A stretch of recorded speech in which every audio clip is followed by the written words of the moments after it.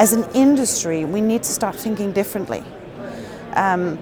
Before we had basically an asset, we needed to find some tenants, and then we needed to sort of match that and say, let's make sure that the tenant will fit the assets as best as possible, with of course some fit outs and some renovations and refurbishments and everything.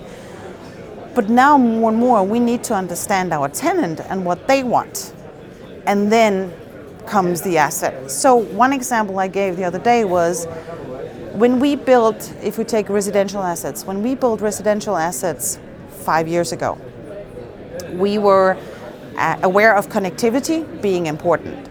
But now it's become the ultimate thing that people are looking at when they move out from their parents.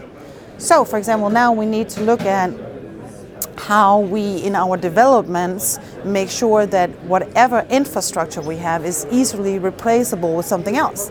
Yesterday at the dinner here at ULI, I heard about the new Li-Fi, which is apparently with light instead of the waves and everything. So there's so many things going on where we need to be aware of it and make sure that our assets are easily adaptable to what's coming in the future.